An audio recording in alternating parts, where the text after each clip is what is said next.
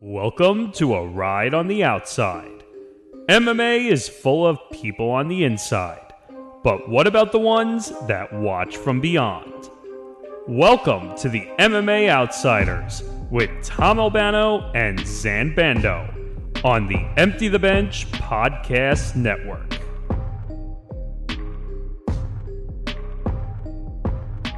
Well, it's episode 49 of the MMA Outsiders. Tom Albano here along with Zan Bando. And Zan, we entered today, our recording day, which is Wednesday night.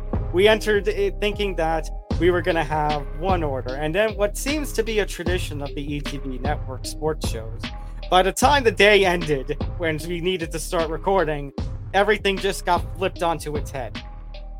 Yeah, for those of you who have followed the network for quite a bit, not just with this show, the MMA Outsiders. Again, for those of you tuning in, welcome back. We thank you again for joining us for episode 49. But again, as I was going back to, for those of you who know the network's history by now, you guys know full well that when news breaks, everything has to pivot, and this is just another example. We'll get into why here in a little bit. Before we get into the start of the show, though, be sure to like and subscribe. Be sure to follow the Empty the Bench Podcast Network everywhere across all social media platforms. And be sure to hit that subscribe button as we are nearing very, very close to 500 subscribers. And be sure to turn on the notification bell. That way you don't miss anything here on the Empty the Bench Podcast Network, including every episode of the MMA Outsiders and every episode of Tough Enough, which I will be back for to preview the season finale. Nonetheless, my name is Zan Bando. There you go. I got to throw it up there. Finale for Tough Enough. Before I forget, this Tuesday, it's our last episode of Tough 31, so it's our last episode of Tough Enough.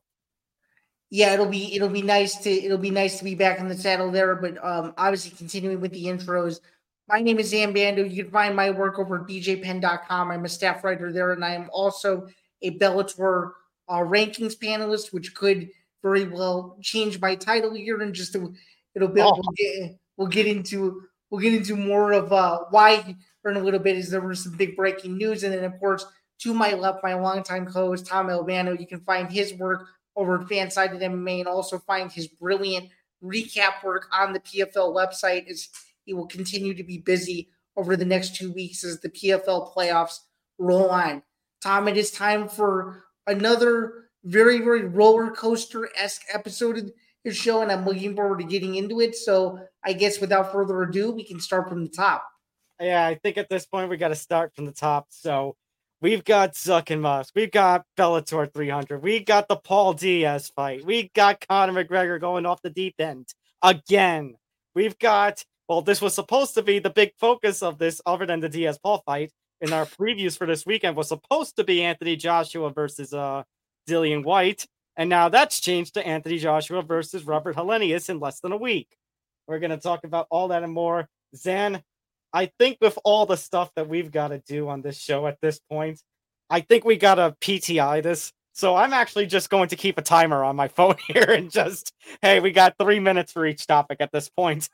Yeah, and for those of you who obviously, all of you, I assume, that are listening or watching this are sports fans and know the format of PTI. And if you guys like this format after watching or listening, please let us know, and we will continue to consider doing it for further episodes. We're not saying we want to going forward. We quite frankly don't want to, but in situations like this, if you guys think this is a good idea, please let us know and we will consider it. All right. So let's start things off. I don't want to start things off with this, really, if you want me to be very honest with you, but it involves Zuck and Musk, and therefore we must talk about it. So Dana White has thrown out a teaser a little while ago, basically hinting that he has talked to the Italian Sports Authority about potentially hosting a Zuck versus Musk fight, MMA rules, like it was originally planned, in the Roman Colosseum in Italy. And he expects that this would be the biggest sellout fight in the history of combat sports. Well, you want to talk about big money? This is big on every single billboard in the world. I mean, and you want to talk about masculinity at its finest. This would be the so-called definition of it. Two Americans fighting in a non-American country in front of the entire world, potentially on the X platform. There's nothing bigger and more spectacle-less, if you will, than a fight like this. This is no surprise coming from Dana White, considering that he was just in Italy for about a week. And actually, for those who don't know, he's such a sick degenerate that he actually brought a casino to him. So this is coming as no surprise at all that he wants to do something as wacky as this fight, and he wants to do it in Italy, probably because he was so sucked into the Italy vibe that he's like, screw it, let's just make the fight in Italy, and let's try to pretend that we're back in the pre-AD era, if you will. And quite frankly, just reading this headline, this is something out of like a Percy Jackson book or something like that. You wouldn't think that just reading this headline at first glance was a real possibility, but it actually is. It's like, am I actually reading The Onion? Did I hit the wrong site?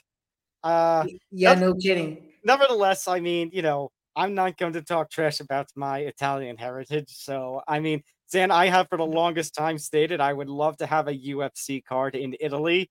I just didn't think I would have an Italy UFC card that is main evented by two, well, let's face it, non-fighters. Two, like a white collar bout is basically what this would be. Yeah, that's a good way to describe it. And I was going to say, too, if the fight is on X, presumably, there's no way in the world that they won't make this fight impossible to watch, unless you're a Twitter Blue subscriber or something like that. They're gonna find. You gotta pay $88 a month, then. Yeah, they're gonna find some way to make this as impossible of a fight to watch as you could possibly get, assuming that the fight even happens. Tom, if you were a betting man at the Las Vegas sports books right now, what would be your set odds on whether or not this fight takes place in Italy, let alone at all? What do you think? I want to say no, but it's Dana White. Dana White, whenever he gets the crazy idea, he will try to find a way to make it work. Somehow, some way, Zan, despite all of what he says about, we don't do gimmick fights, Zuck versus Musk is a gimmick fight. Yes, it is, Dana. Yes, it is. 1,000%. And I just find it funny that this is the same man that could not get Fedor Emelianenko to fight Brock Lesnar in Russia in 2009, yet he's doing everything in his power to make this, so you know that this is a typical UFC business play. Nonetheless, I'll give you the answer as to why. It's all about the money and giving into their demands, which I guess both of them are willing to do. Nonetheless, my stance on this is keep the spectacle going, keep the juices flowing, keep the internet talking, because it is going to be hilarious, and I am going to laugh my ass off when this fight gets canceled somehow, some way, a month or 2 months before it's supposed to happen. I will go back to this date and remind everyone that on August 10th, 2023, the day that this show is going to air, that I was right and the rest of the world was wrong. Because Musk, I don't know, Musk gets a boo-boo on his foot and his mommy decides, oh, no, he can't fight. Musk's mommy already doesn't want him to fight. Yeah, actually, I'm curious to hear what his mom thinks now that this clip from Dana White is out. It'll be very interesting to see how this story transpires over the next few days. Although, to be fair, Zuck's wife is mad at him for building up supposedly an octagon in the backyard. Yeah, well, given that he's such an MMA fanatic, I'm not surprised. Nonetheless, pretty crazy news to kick off what is a crazy news cycle. And I know I'm repeating myself here, but it literally has been a crazy news cycle in the world of MMA, because another massive story broke today. Bellator 300, yes, our good friend Dylan Rush over at Cage Side Press hinted at it a couple weeks ago. San Diego being one of the 3 locations for Bellator's monumental event. It'll take place October 7th. And if this is Bellator's last event, which I really hope it isn't, but if it is, Bellator is going out with a bang, literally and figuratively. Tom, what are your early impressions of Bellator 300? Are you excited about this card? Do you think it'll live up to the billing? Tell me your instant reaction. Yeah. So, Zan, actually, before we do, we have to give a shout out to your colleague over at BJ Penn in Cole Shelton, because That's true. the original story we were going to do was going to be Cole's report that came in follow up to Dylan's. Of course, we had Dylan on a couple of weeks ago, and basically, the original report from Cole was that the Nurmagomedov Primus fight was official. However, he did hint of multiple title fights because this could be the final Bellator card. And Dylan himself, when he sat with me, Zan, that one part of the episode where you weren't there, he basically said, at this point, go all out and make it 4 title fights. And guess what? Bellator did. Bader Fasel, yes, I think you needed that. You needed, if this is going to be your last card, especially of a 300, you need a heavyweight title fight. Bader Fasel is that fight. I do love, and Zan, when I was sitting here and I was thinking about Dylan's comments when I was sitting there yesterday, I said, man, wouldn't it be cool if they actually got 1 or 2 of the women's title fights? Because at this point, I'm thinking to myself, everybody in the champions are kind of booked up. And I mentioned last week, Zan, Patricio Pitbull could have been on this card, but now that he got knocked out in Ryzen, obviously that was not going to be possible. So could you get 1 or maybe even both of the women's title fights? And yeah, they did. We are going to get that long-awaited Chris Cyborg Katzengano fight. Cyborg is going to return for Bellator 300, which is really good. Carmouche taking on Elima Lay McFarlane.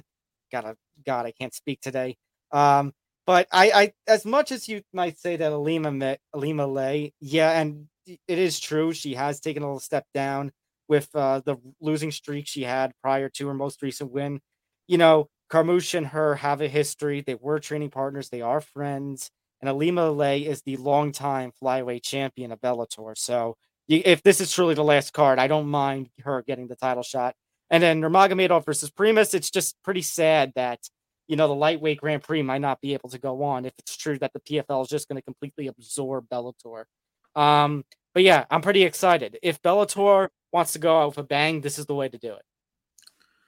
Agreed. So if there's going to be 4 title fights in Europe, this is more so an opinion-based question. Now that we know and it's confirmed that there are 4 title fights, when you look at what a potential Bellator 300 rounding out the main card option could look like, let's take a hypothetical and say that they might do a 6-fight main card.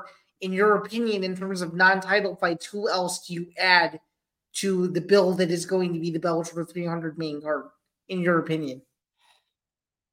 I mean, that's a really tough question, and I mean, because you need to have somebody there who, like, you got 4 title fights, but I would say you would need somebody, who's been at Bellator a long time. But obviously, as I said, Patricio Pitbull just got knocked out. He can't fight. Patricky Pitbull, I don't know if he can make the quick turnaround. AJ McKee, I don't know if he can make it with his injury. Zan, and Michael Chandler is in the UFC, of course. So Zan, I'm going to throw you, let's say a fireball. Okay. Fireball just, when we talk about the dartboard, the throw bleep on a wall and see what sticks. Right. This is the end of Bellator. I've got and they were all about cross promoting. And maybe they do some of that with their absorbing with the PFL and such, but I've got a crazy effing idea. Okay. There is somebody who is a former Bellator champion. Okay. It's gone down with one of the most greatest fights and greatest rivalries in Bellator history. Went on to become a champion in the UFC, and then was one of those names who went over to Asia to one championship. Most recently competed in bare knuckles. Zan, do you know where I'm going at? Yeah, and knowing Scott Coker's psyche, if you will, and the way he thinks, this is a definite possibility. Do you not agree? Yeah. So for those who didn't get the hint, I think Bellator goes and for one last time gets Eddie Alvarez in the Bellator cage. Unbelievable. That's my hot take. Okay, so what are we gonna do with the Sergio Pettis Patchy Mix fight? Are you surprised to not see that on there? In a way, I guess I am, yeah, but I guess I am, Zan, and I'm sitting here thinking about considering that they're going to go with Nurmagomedov Primus, which maybe that was the plan anyways, was to get him in the cage in October. But like I said, it's just a shame because I don't know if PFL is going to honor, and I doubt they honor the tournament because of how the PFL structure works. So I guess it would make more sense now you say that we should have gotten the undisputed bantamweight title fight between Mix and Pettis. Do you think we're going to get a surprise and have them at a 5th title fight, or do you think they're going to stick to 4? If they had a 5th title fight, Zan, this is going to be probably one of the. I mean, it's already a very big and historic card for the proportions of what it could do with Bellator MMA outside of the cage. But if you had a 5th title fight, Zan, I mean, now you're bringing it to another level of hype and anticipation than ever before. Yeah. Are you surprised that Bellator did not try the pay-per-view model and decided to remain and stick to Showtime for this one? I thought they were going to do something a little bit extra. I think they still could do something extra. I was surprised in terms of the viewing methods, though, that they kept it consistent. What do you think? I think they still could do something extra. But I guess maybe the idea is, okay, if this is the end, we go out with a bang, and we basically don't put it on pay-per-view to say thank you to all the fans. Like, it's already premium enough that it's on Showtime. I would have loved, Zan, if this card was on CBS, but it's just going to be on Showtime. For sure. And just my quick 2 cents, I was hoping that Bellator 300 would be in San Jose, just considering that Scott Coker has a relationship with San Jose. That's where Strikeforce was. But to see it in California, which is basically one of the birthplaces of Bellator, makes all the sense in the world. And I mean, when I say this, you feel the same way too. If this is the last Bellator event, and we've said it several times in this show, my sincere thanks does go out to the entire Bellator PR team. I've said it several times on this program. They truly are, in my opinion, the best in MMA at what they do. So I truly do hope that there are homes for them elsewhere, whether that is the Professional Fighters League, assuming the merger does happen, or somewhere else in the MMA space, because all of those guys deserve it, including all of the Bellator fighters that have come through, everybody in the current roster, just the whole organization. I have nothing but good things to say, and will always have good things to say. And thanks to them, as I always say in the intro, I am one of 24 different rankings panelists. So truly, it feels like an end of an era for a lot of us, but I hope it's the start of an era for several others. And if this is the last Bellator event, to me, it should be a good one. Yeah, and we'll give more deeper thank yous to Bellator if this truly is the end. When Bellator 300 does come around, I'm pretty excited for it. I am too. I'm also excited because actually that's my first, long weekend at my out of podcast job. So I can actually sit down and actually watch and enjoy it. Oh, that's great. And that's good for us too, because there's no major UFC that weekend. That's true. All right.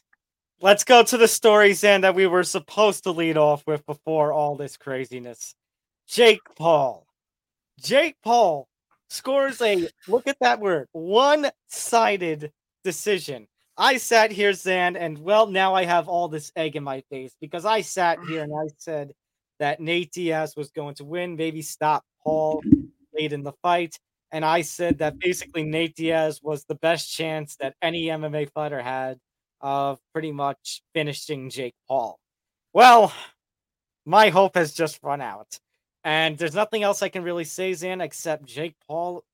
I mean, say what you will about him hand-selecting his fights, picking the older guys, picking the retired guys, picking the guys with no experience, no striking, aren't as good strikers as they are grapplers, like a Woodley or an Askren. But he has made everything work in his favor, and he rebounded in a huge way from that Tommy Fury loss. Yeah, he sure did. I'll admit it. You'll admit it too. We both stayed up to see it, of course. And just out of curiosity, given the spectacle that the fight was, before we get into the actual fight itself, what were your impressions of the entrances of both Jake Paul and Nate Diaz? Do you have any sort of comments regarding? Okay, the Tank coming into the arena was funny. And then Morrison got an absolute kick out of that. But it was just very bland. I thought they were going to be more over the top than they were. Really. And any impressions of E40 supporting Diaz through and through? I thought that was funny. That was funny, yeah. And I have to admit, just on a broadcast perspective, that's one of the worst broadcasts I've ever seen in professional sports. DAZN did a horrible job. Did you also notice that they kept showing the person that they thought was Nick Diaz, but wasn't Nick Diaz the entire event? I mean, Zan, the cherry on top was just when the real Nick Diaz showed up at the end for an interview with Todd Grisham and company, and you could tell, Zan, he didn't even need the sunglasses. I mean, he had the sunglasses there. It didn't matter. That man was high as a kite. He wasn't high as a kite. He was drunk as a skunk. He was not there. The lights were on and nobody was home. No, that's true. Okay, jumping to the fight itself, this was a pretty one-sided decision, as you said. I scored the fight 8 rounds to 2. How did you have the fight? I think it was something like 8-2 or 7-3. It was, but also you have to remember, we also had a 10-8 round in there because Nate Diaz actually got dropped by Jake Paul. Yes, I cannot believe those words just came out of my mouth. Which 5 years ago you or I would have laughed one another out of the room if you were even remotely, because 5 years ago Jake Paul was still a YouTube and star. If you would have told me 5 years ago that Jake Paul would be dropping Nate Diaz in a professional boxing match, I would have said, what year is it? 2035? I know that actually, Zan, we're 5 years, not to the day, but exactly the same month in August 2018, when Jake Paul had that amateur fight, when the KSI and Logan Paul had their fight as the main event. When he fought Anson Gibb. Yeah. No, when he fought Deji and the amateur fight. Yeah, exactly. Yeah. So it's just absolutely, I mean, Dan, I thought he was going to get stopped in the first round the way that first round was going, how Jake Paul was seen off. I'm like, I texted you in all caps. What the hell is happening? It's true. You weren't off your rocker per se that night, but when you were texting me during the fight, I could tell you were very, very fired up and very, very surprised. Yeah, I was more than surprised. I mean, I get it. It's Jake Paul, and like we talked about the selectiveness of like opponents and such, but I mean, it's still Nate Diaz. Like I said, Zan, he was still fighting in pretty decent fashion, like how he did against Tony Ferguson, how he almost had that, he had that scary moment against Leon Edwards in the 5th round in their 2021 bout. Like Nate Diaz he's still a G. He's a competitor. And here's Jake Paul getting him stopped in the first 3 rounds, let alone just the first round altogether. And it was absolutely one-sided. There was no question who won that fight. Now, Nate definitely towards the end did make it a little more entertaining. Like I said, I can't believe, Zan, it didn't go like I said, in which Nate Diaz was just going to basically take the glove off and do the Stockton slap to Jake Paul. Which he nearly did, and he nearly did. You could tell he was winding up for something else too. You could tell he was going to wind up for a combination of the Stockton slap and the middle finger in the same motion, as I nearly predicted a week ago. So, Zan, one thing before we move on to the other part of the story, here's my question. Okay, what do you think is next for Jake Paul and Nate Diaz? Because they teased that, hey, Jake Paul said, hey, I'll give you $10 million. Come over, we'll go over to the PFL and we'll have a mixed martial arts fight as a rematch. Although Jake Paul also said, as an alternate option, maybe go to Tommy Fury, win back. Nate teased potential move back to the UFC, potentially the McGregor trilogy. What do you think is best and next for both of these guys? Yeah, I don't see realistically how, and I don't mean to take a dig at the PFL, but I don't see how realistically, with everything the PFL is going on, I don't see how the PFL can take a risk in making Jake Paul versus Nate Diaz in the Professional Fighters League just considering that Nate Diaz, even though he's independent in other interviews prior to the fight, he's praised Dana White and he's praised how much he's done for him. I don't see how he's fighting in another MMA organization except the UFC or except retirement. So I don't see how the fight happens from that perspective. And of course, Dana doesn't want to do. Sorry, Dana doesn't want to do any business with Jake Paul. Of course, no. So I think the most logical thing that's going to happen is Jake Paul is going to rematch Tommy Fury, and I think Nate Diaz is going to go back to the UFC and he's going to sit and wait. And if the Conor fight's available, he's going to take it. If not, he's out of there. That's what I think. And even though the Nate Conor fight is going to be 6 or 7 years too late, if it's going to do big box office numbers, and you and I both know Nate likes a lot of money, there's no way that if the money isn't right, there's absolutely no way you don't see Nate Diaz taking some sort of massive deal to make a massive fight with Conor happen or another huge name. I think at this point, Nate's just trying to get in with the biggest names possible to make the most money possible because he knows he's doing it more so for an entertainment value and not more so to improve his career stock because he's done everything he's ever wanted to do except be a world champion. So, for sure. And actually, Zan, the reason that another reason that might bring it up, the Conor Nate thing about how that could be a realistic possibility is that Ariel Helwani announced earlier yesterday on the MMA Hour that, according to him, Conor has 2 fights left on his contract. So you assume Conor has the tough fight or whatever this fight will end up being late this year, early next year. And then there's that one last fight on the contract, a potential retirement fight. I mean, potential double retirement fight, McGregor Diaz 3. I think it kind of writes itself. Yeah, I think it writes itself. And the UFC is looking for a main event on Super Bowl weekend in Vegas. So my argument is look no further than a non-title fight between those two. There's your Super Bowl weekend main event in Las Vegas. All right. Speaking of Conor, since we're going to get into that in the next fight, let's talk about the other parts of the story. So, Conor McGregor chose to steal the spotlight from Jake Paul and Nate Diaz because, of course, he did. So, he goes on to X, aka the FKA Twitter. One more time. X. And so he goes on a drunken tirade and starts going after Jake Paul and calls him, well, 2 very unflattering terms. Let's leave it as the R word and the W version of the N word. Trying to PG this as best as I can. Yeah, we're trying to PG this as best as we can, and we want to make very clear that we do not condone anything that the ex-UFC champion / proud Irishman said. When I saw this, I had to screenshot it and send it to you because I'm like, there's no way he's keeping this up. And then of course you said he deleted it, so I sent it to you. And were you surprised? Were you taken aback? Because it seemed very much so like you were. What was your immediate reaction when I forwarded you what he actually said?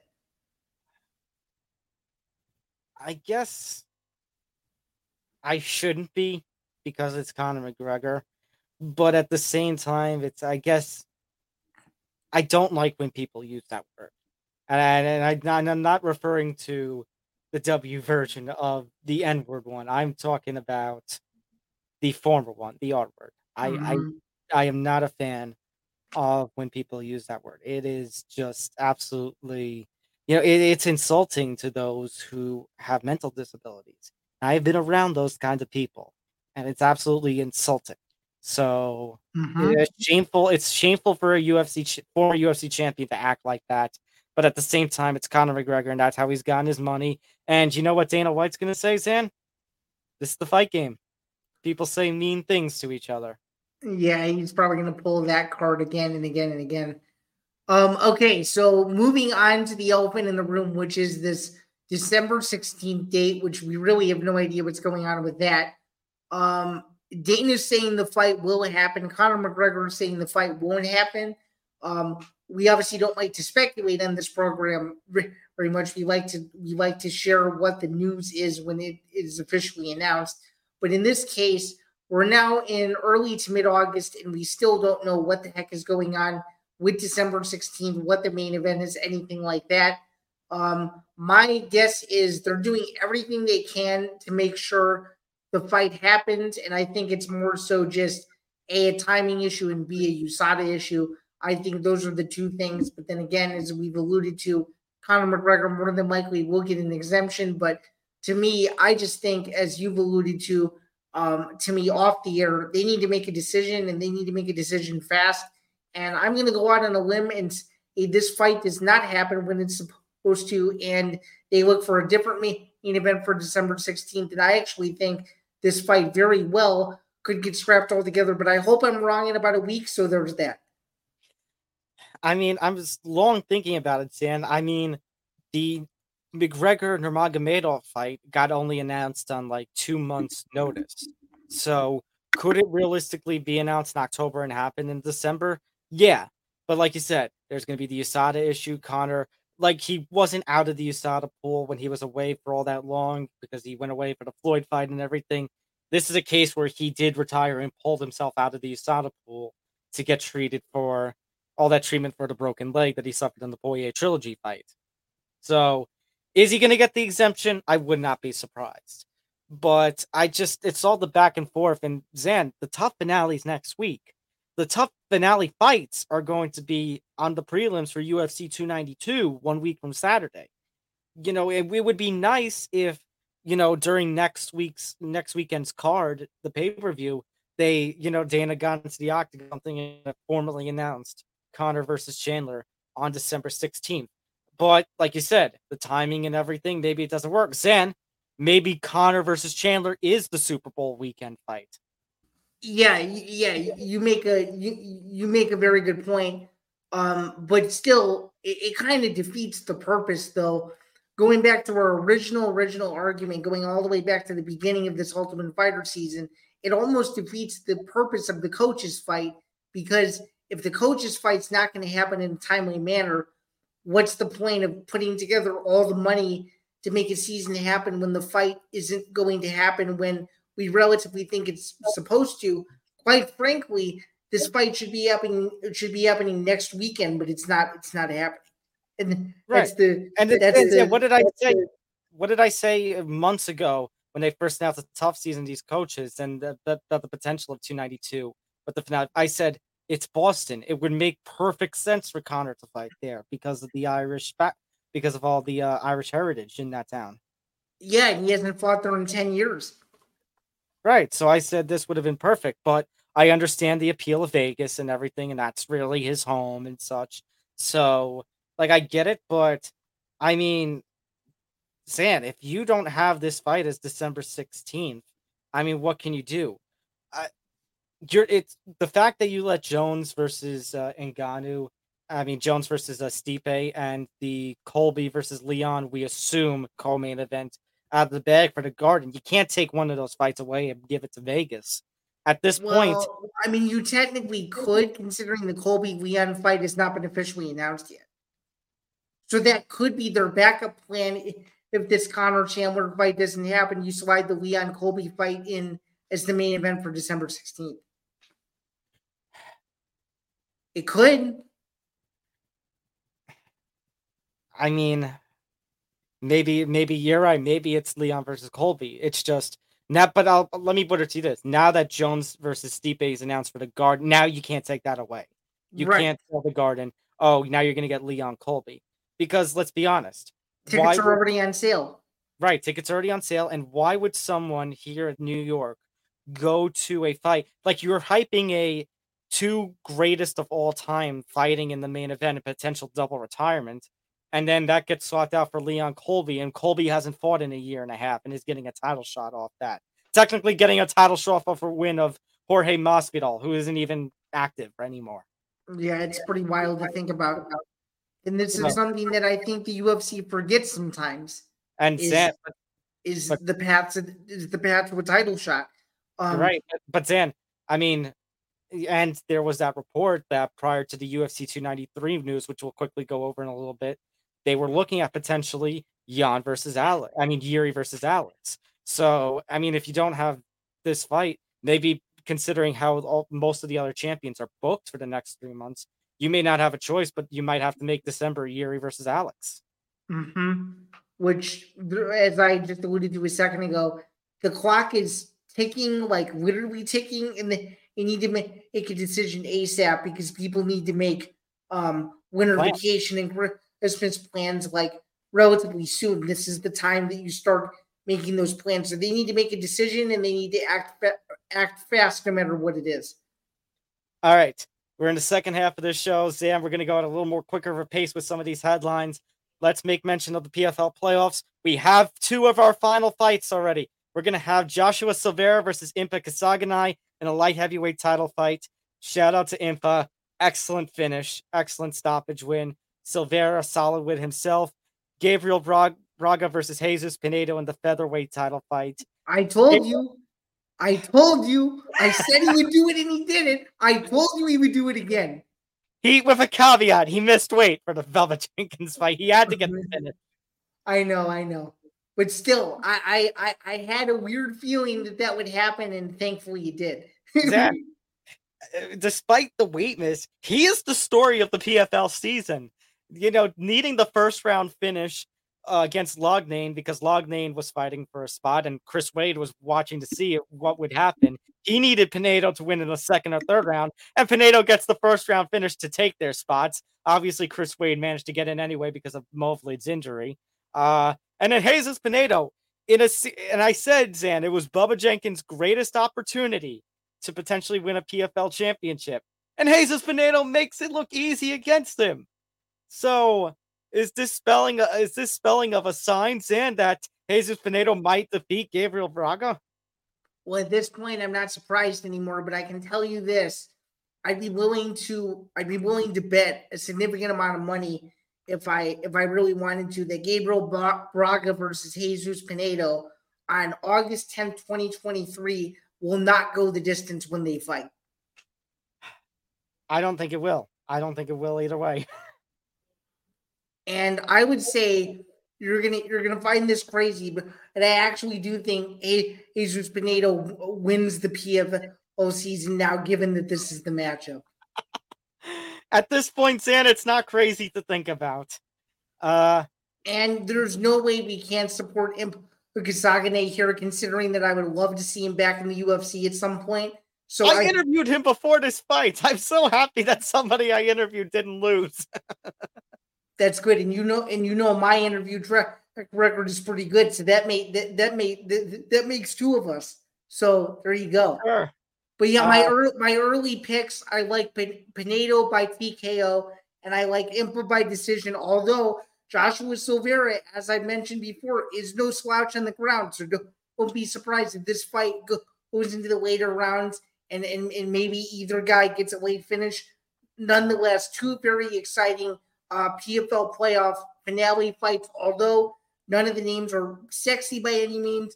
Impa Kasaganay is a guy to watch, and for those who don't know who Jesus Pinedo is, you'll know who he is for sure after his fight with Braga is over. So the PFL should be very happy that they are closing out 2023 on the eve of the PFL Super Fight division with a bang. For sure. Corey Sandhagen also competing this last weekend, getting the win over Rob Font. Obviously a short notice fight. Rob Font jumping in on a couple weeks notice in place of Umar Nurmagomedov. Sandhagen, I mean, when I say grind, it was a grind. It was a grapple fest where Sandhagen basically dominated in the grappling game, and not a lot of people were happy about that. There was that sub-story about Dana White walking out in the 4th round. And then we find out, Sandhagen tore his tricep in the middle of the fight. Yeah, you want to talk about absolute toughness. He could have easily given up and had Rob Font declared the winner, but that just goes to show that Sandhagen is a true professional, wants to work his way back to a title shot. This performance didn't do it for me, but still, that's how you beat Rob Font. You neutralize him. You take away his boxing ability. You take away his kickboxing ability. You take him down every single round of the fight. That's pretty much what he did. Honestly, sure. It wasn't the most impressive performance that I've ever seen of him. But as I alluded to you over text, that's the way you beat Rob Font. And to me, if I'm Corey Sandhagen, I go back to the drawing board, but I go back knowing full well I just did something to Rob Font that most people can't do or have let alone attempted to do, and I should be proud in that regard. And also, if you're the UFC, next weekend becomes very, very important for the future of the 135-pound division, which adds to another layer of the madness that is the UFC bantamweight title picture. So, yeah, I was gonna say, for all that you're saying, Zan, about it didn't exactly impress and earn him a title shot. I mean, yeah, there's that to it, but Zan, that argument gets shot down anyways because he's going to be out 4, 5, 6 months with this injury. So that right, pretty much exactly. puts him out of the picture. Zan, at this point, the UFC, not only are they just, trying to, some will say because of how quick Aljo turned around that maybe they're trying to get it to happen, but at this point now, Zan, with how crazy bantamweight is, they're going to have to hope that Sugar Sean O'Malley beats Aljamain Sterling next weekend. Otherwise, Zan, the only realistic person who could get a title shot is Aljo's buddy, Merab, who has previously said he's not going to fight Aljo. And Aljo has said the same thing about Merab too. So that makes both of them. So Zan, crazy talk to end this up, but if Aljo wins next weekend, UFC may not have a choice but to sit down with Aljo and say, we think then you got to go up to 145. Yeah, that could very well be a possibility. It would just be a matter of where does he fit into that featherweight title picture, considering the mess that is the top of that division, and considering that Volkanovski should be fighting Ilya next. So unless you think in an even more crazier sense, they say cut more weight and drop the flyweight. No, I don't. No, I don't think. I don't think you could afford to risk a 10 or 20 pound weight difference. To me, it's very illogical and not safe. I'm just throwing crazy stuff out there. That's all I'm doing. I know. And speaking of crazy stuff, Logan Paul, Dylan Dennis, October 14th, Prime Boxing. And Prime is an energy drink. It's being investigated by the feds, but you didn't hear that here.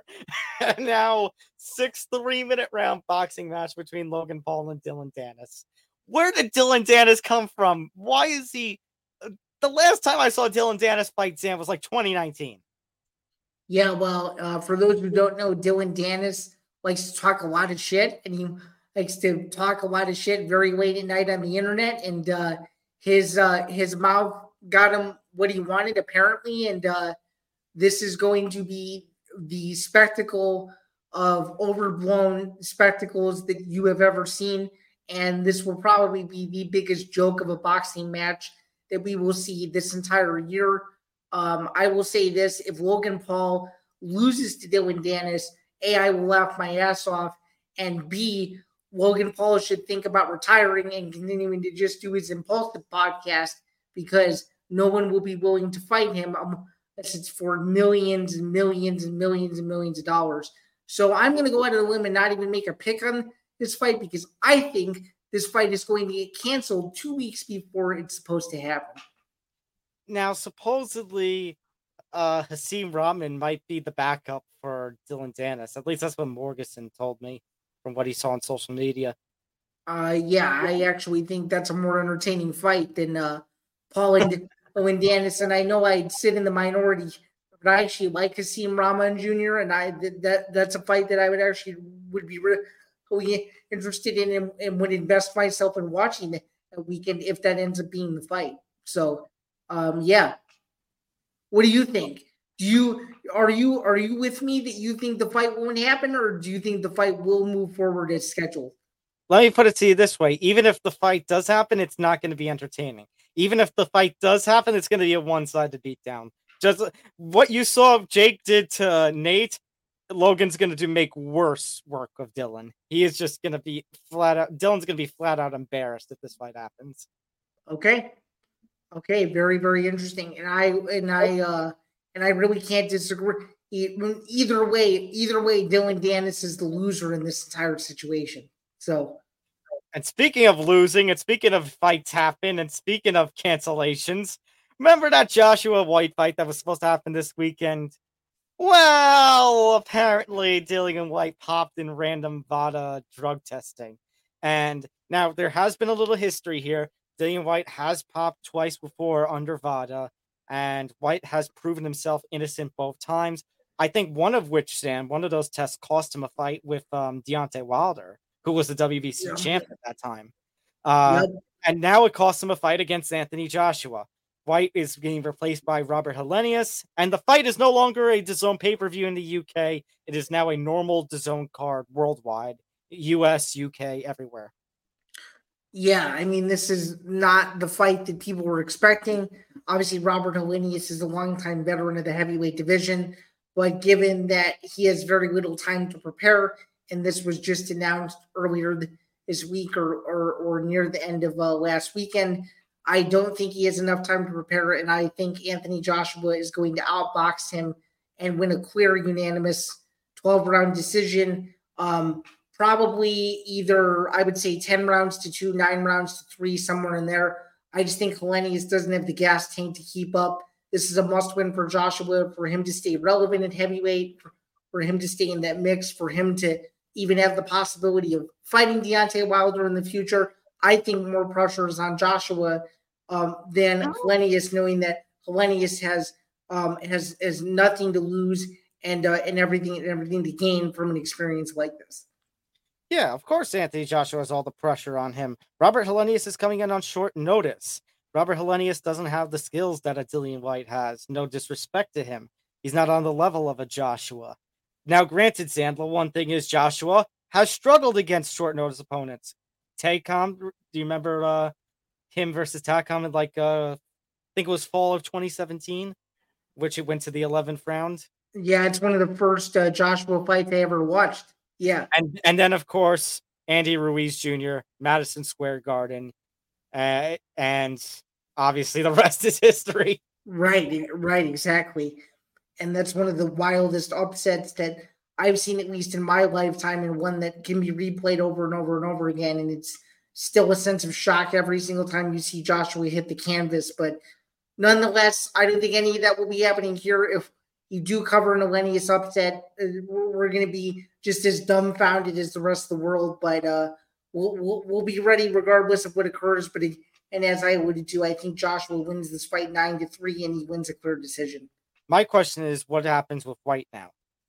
I mean, I think he's going to have to take probably a year to 2 years off or consider retirement, given that this is another damper on his legacy, if you will. And he's someone who I have a lot of respect for. He just doesn't have that signature win that makes me go, yeah, he's one of the best heavyweights of our generation.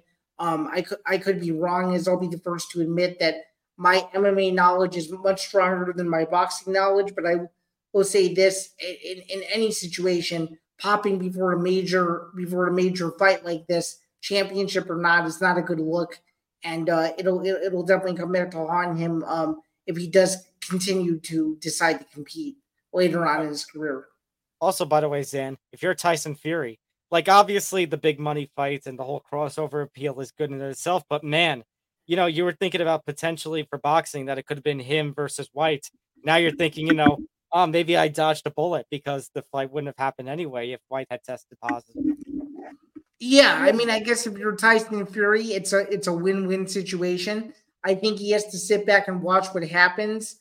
Obviously, he has his fight with Francis coming up later in the fall, and assuming he wins that, then I think there's a lot of options for him on the table. Or, quite frankly, given Tyson Fury's stature, he could just retire and say, screw this after the Francis fight. So you never know. All right.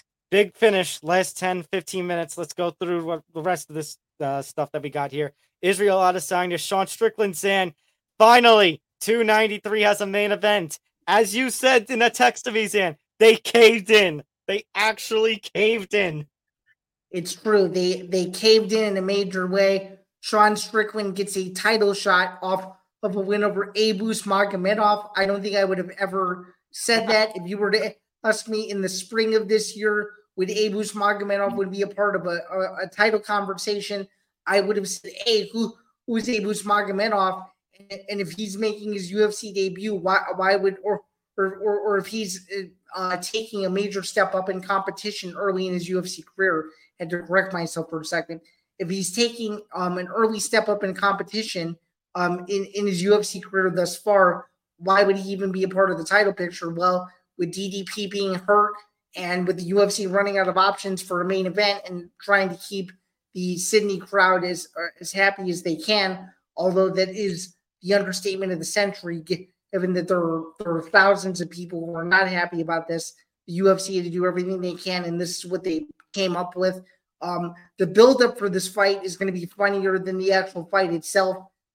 That's for sure, given Sean Strickland's personality. I'm very excited to see that press conference, assuming they do have one. But I'm going to say that Adesanya is going to win in the fourth round via TKO or by decision.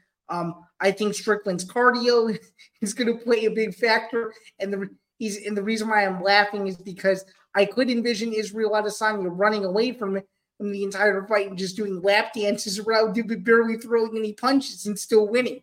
So I don't know. You thinking Anderson Silva style performance against Strickland? Exactly.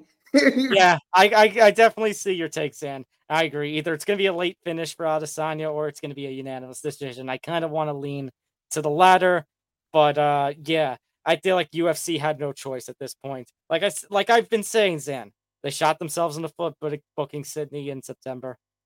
For sure. And as you alluded to, it should have been Valentina versus Alexa Grasso in Vegas being elevated to the co-main event, but the UFC decided not to do that. So no, I mean that the Mexican Independence Day card should have been the pay-per-view. Yeah, that's a very good point, and it's too. And for those who don't know, that event is a rare UFC fight night that'll be free on ESPN Plus from the T-Mobile Arena of all places, and that is your main event. For sure. This news kind of breaking a little bit within the last 12 hours or so. So this is pretty fresh news. Antitrust lawsuit against UFC.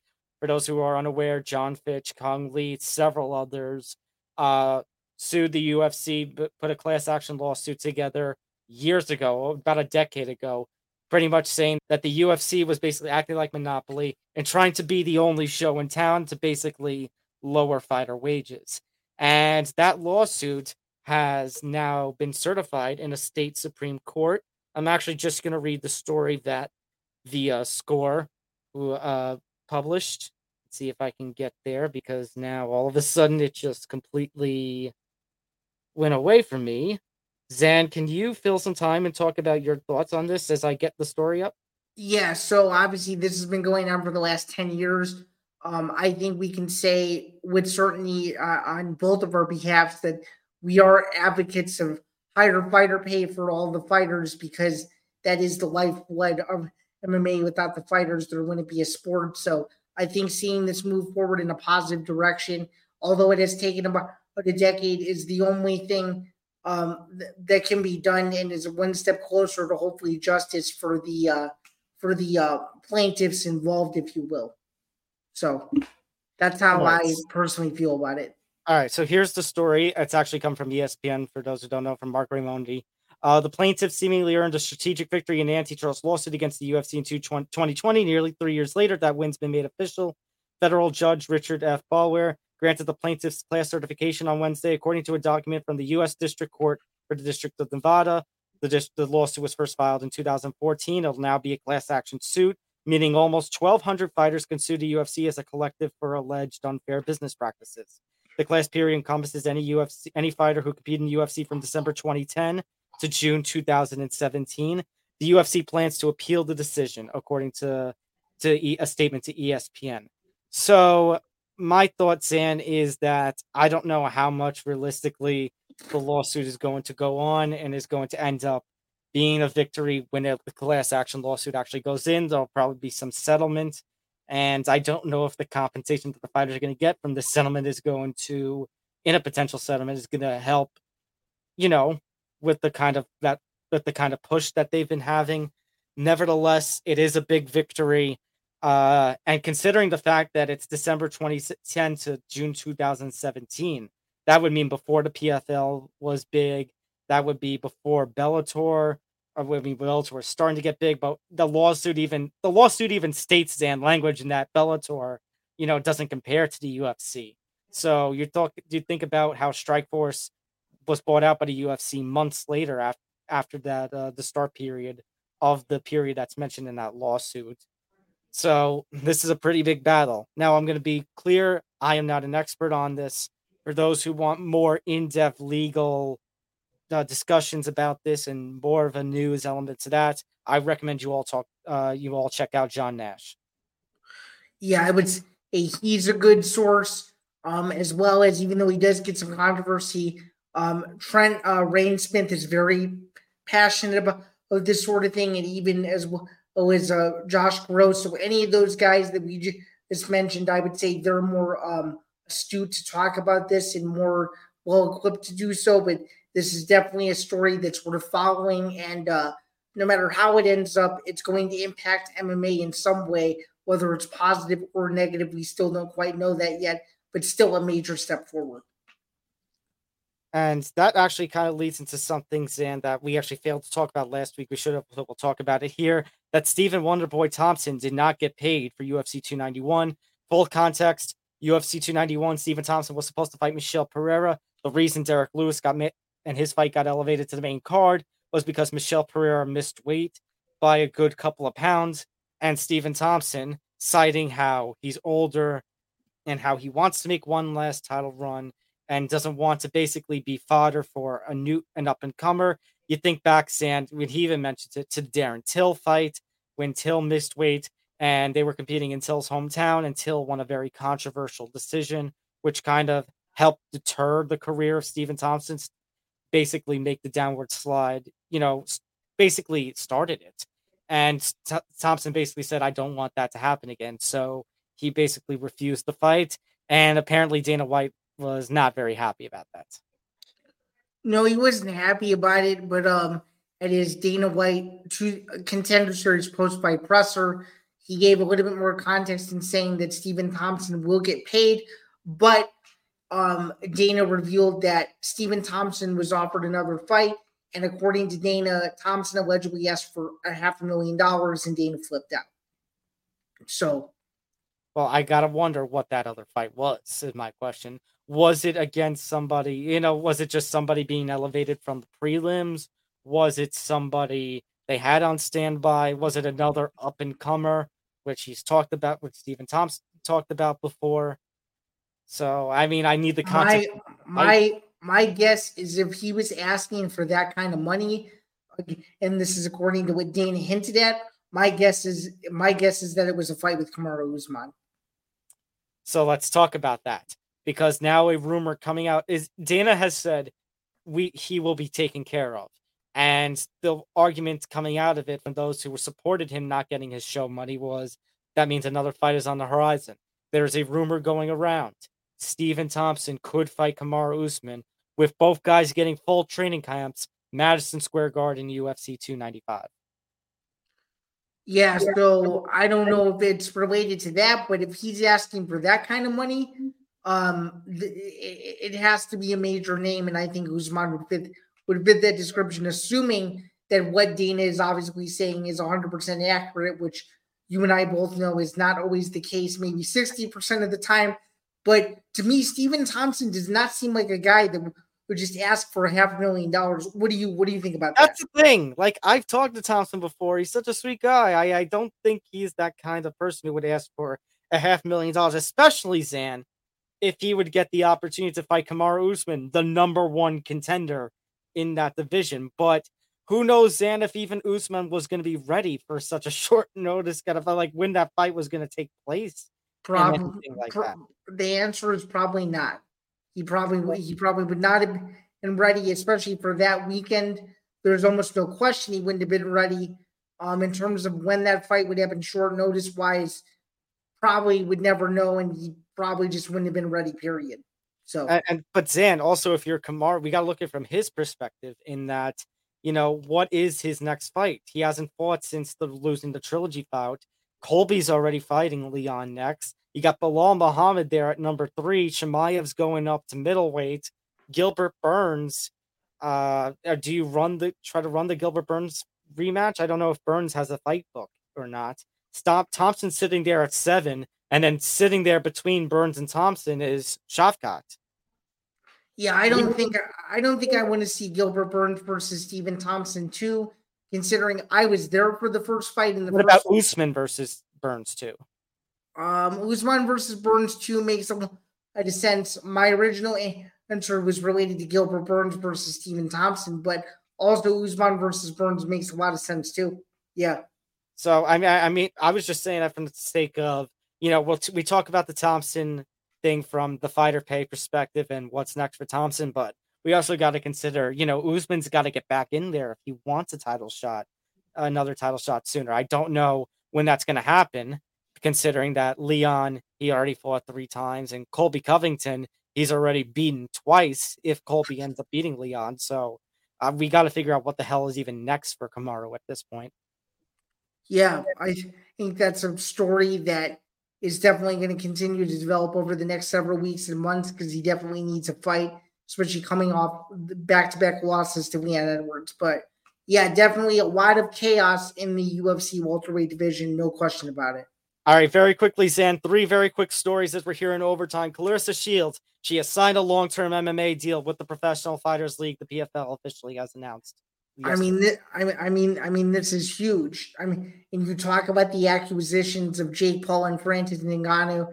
This is another massive name, another huge star in women's boxing to go along with Amanda Serrano.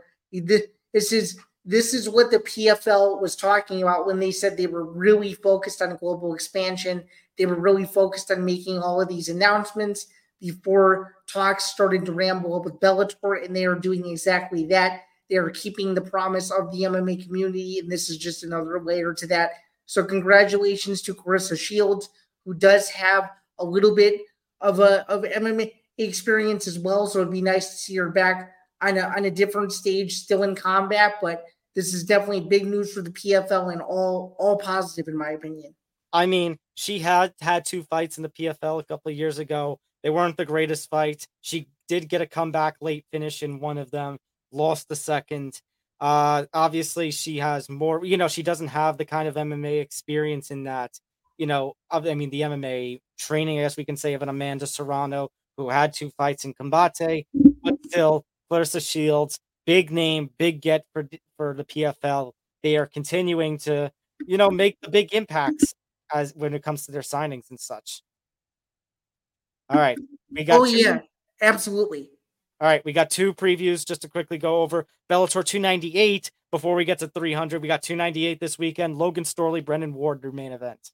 Yeah, I think Storley out wrestles Brendan Ward and wins a decision. What do you think? I'm going to stick with that as well. Logan Storley, hell of a talent, was an interim champion. He's obviously not going to get another shot if all the reports turn out to be true, if Bellator 300 is the end. But, a good fight for both of these guys who, maybe they get scooped up by the PFL to compete in the welterweight division, or maybe, just to have a look at prospects elsewhere. 100%. And then, of course, you got UFC Vegas 79 on Saturday. Bellator's on Friday, UFC Vegas 79 on Saturday. Your main event is Vicente Luque, Rafael Dos Anjos. Yeah, this is going to be a vintage RDA performance. Big step up in competition for Luque. Good learning experience. RDA via 3rd round submission. I'm going to say arm triangle choke in a very, very competitive back and forth scrap. What do you think? I know there are a lot of concerns about Vicente Luque and his health at the moment. But at the same time, you're right that, I think Vicente Luque is a hell of a talent, a hell of a striker. I just don't know if the experience and the grappling of RDA is going to be proven to be too much. I'm going to go RDA by decision, unanimous decision. Okay, so we both agree on that wavelength there. Absolutely. All right. We are finally done. All that content, and somehow we were able to get through it all. Just one more time, tune in this Tuesday for the finale of Tough Enough, The Ultimate Fighter Aftermath. We'll be on at about 11:05 Eastern Time to basically talk about the last episode of Tough 31 and preview both of the Tough finale fights that'll take place on the prelims of UFC 292 next Saturday. Yeah, so be sure to tune in for that. We hope you have enjoyed that show despite my my absence and Tom holding down the fort, but I'm excited to return to that show next week and make it happen and preview those fights. Before we get out of here, be sure to like and subscribe. Be sure to follow the Empty the Bench Podcast Network all across social medias. Be sure to follow the MMA Outsiders across social media platforms at MMA Outsiders ETB. Again, my name is Zan Bando. I'm a staff writer for BJPenn.com. You can follow me at Zambando99 across all social media platforms, including X and Instagram. And I'm also a Bellator rankings panelist. And then, of course, to my left, Tom Albano. You can find his work over at Fansided MMA. He's a contributor over there. And, of course, you can read all of his excellent PFL recaps over on the PFL website as the PFL playoffs are nearing its conclusion in the next couple months. So be sure to follow him over there for all the goodies there and follow him on Twitter at Thomas J. O'Mano. Wait, what platform did you say? X. X. Yeah. Musk is watching. That's why we had to talk about him first. That's 1,000% true. Thank you again for tuning in. This was another great episode. Be sure to tune in to episode 50, which will air next Thursday morning. We're going to preview UFC 292 and all of the other MMA goodies that hopefully next week will bring or maybe not bring, depending on how positive or negative the news cycle is that week. Nonetheless, thank you again for tuning in. And of course, before we get out of here, our final message, as always, is be Joe Pyfer. In the spirit of Dana White Contenders Series season starting up, be Joe Pyfer. Be Joe Pyfer, fight your ass off, and do everything you can to earn that finish and earn that UFC contract. For Zan, I'm Tom. We'll see you next time. Take care, everyone. Take care.